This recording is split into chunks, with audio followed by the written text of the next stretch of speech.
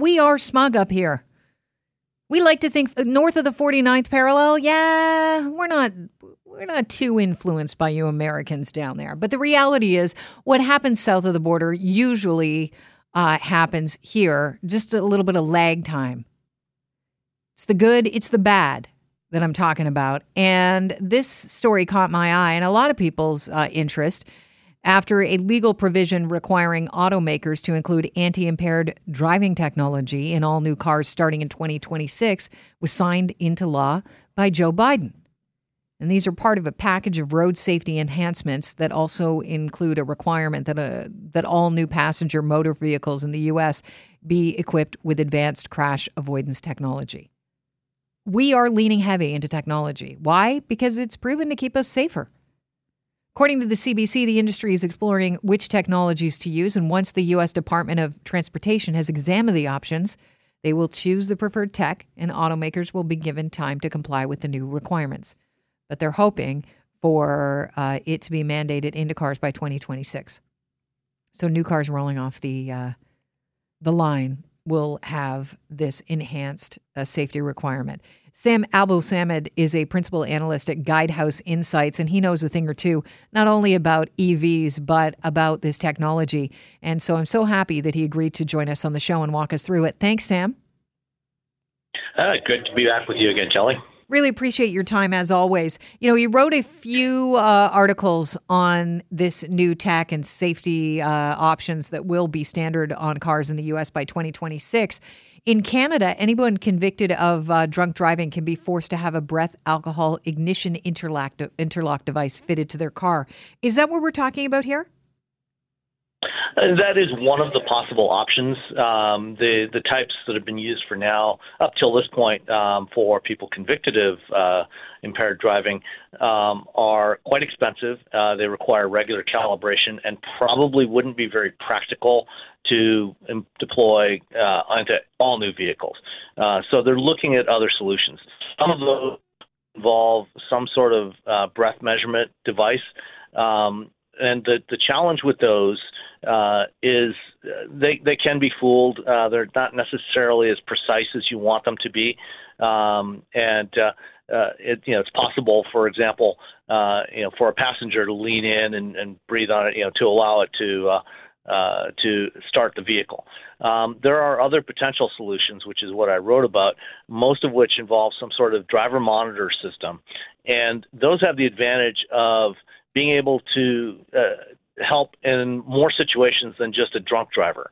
Any type of breath system is not necessarily going to help, for example, if somebody is impaired because they've been smoking marijuana. Or if they're drowsy, which can be just as dangerous as driving drunk.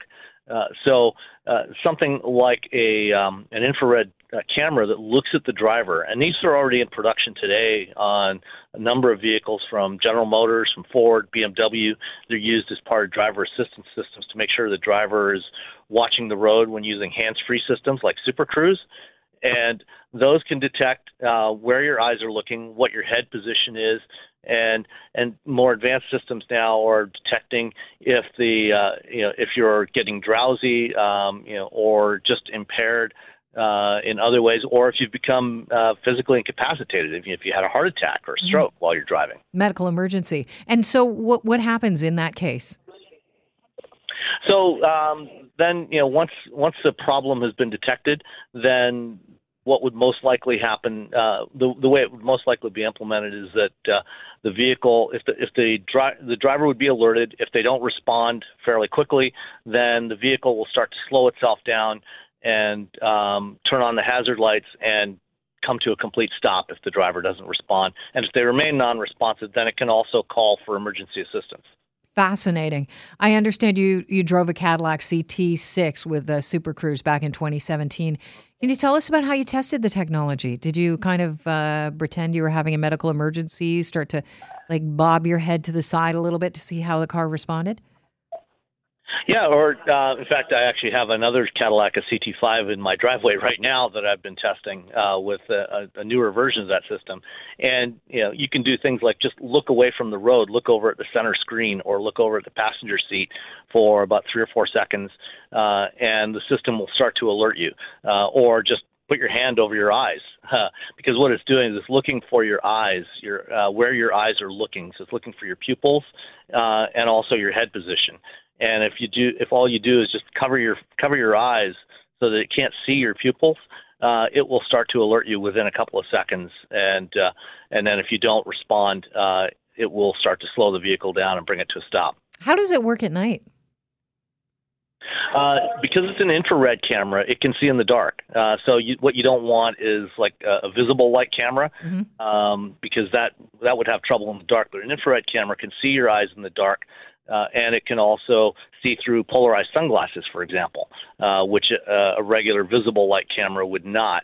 And then the other thing you can do with an infrared camera is, for example, it can even detect changes in the temperature in your face. And I've got a demonstration recently from Harman in one of their test vehicles. They were using it to detect heartbeat in the driver. And so you can detect changes in pulse. So if something is happening that might be causing the driver to get agitated, it can detect that and do some responses to that. Wow. Can you imagine everybody listening right now driving on the 400 series highway? Your cars would all be stopping.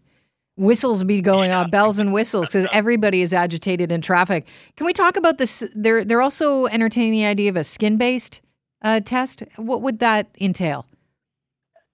Yeah, so that would be looking, again, that would be more of a direct test just for alcohol, trying to detect the blood alcohol level. And again, that can work, but it's because it's only looking for alcohol. It's more limited in the scope of what it can do. Whereas a camera-based system, like an infrared camera system, can do all these other things as well that I described. Any other tech that you've used that you think could fit the bill for what Biden has signed into law?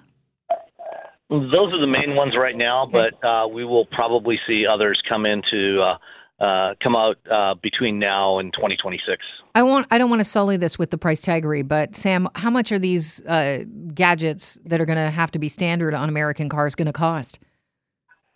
When we start to do them across the board on all vehicles, they can probably get the price down below $100.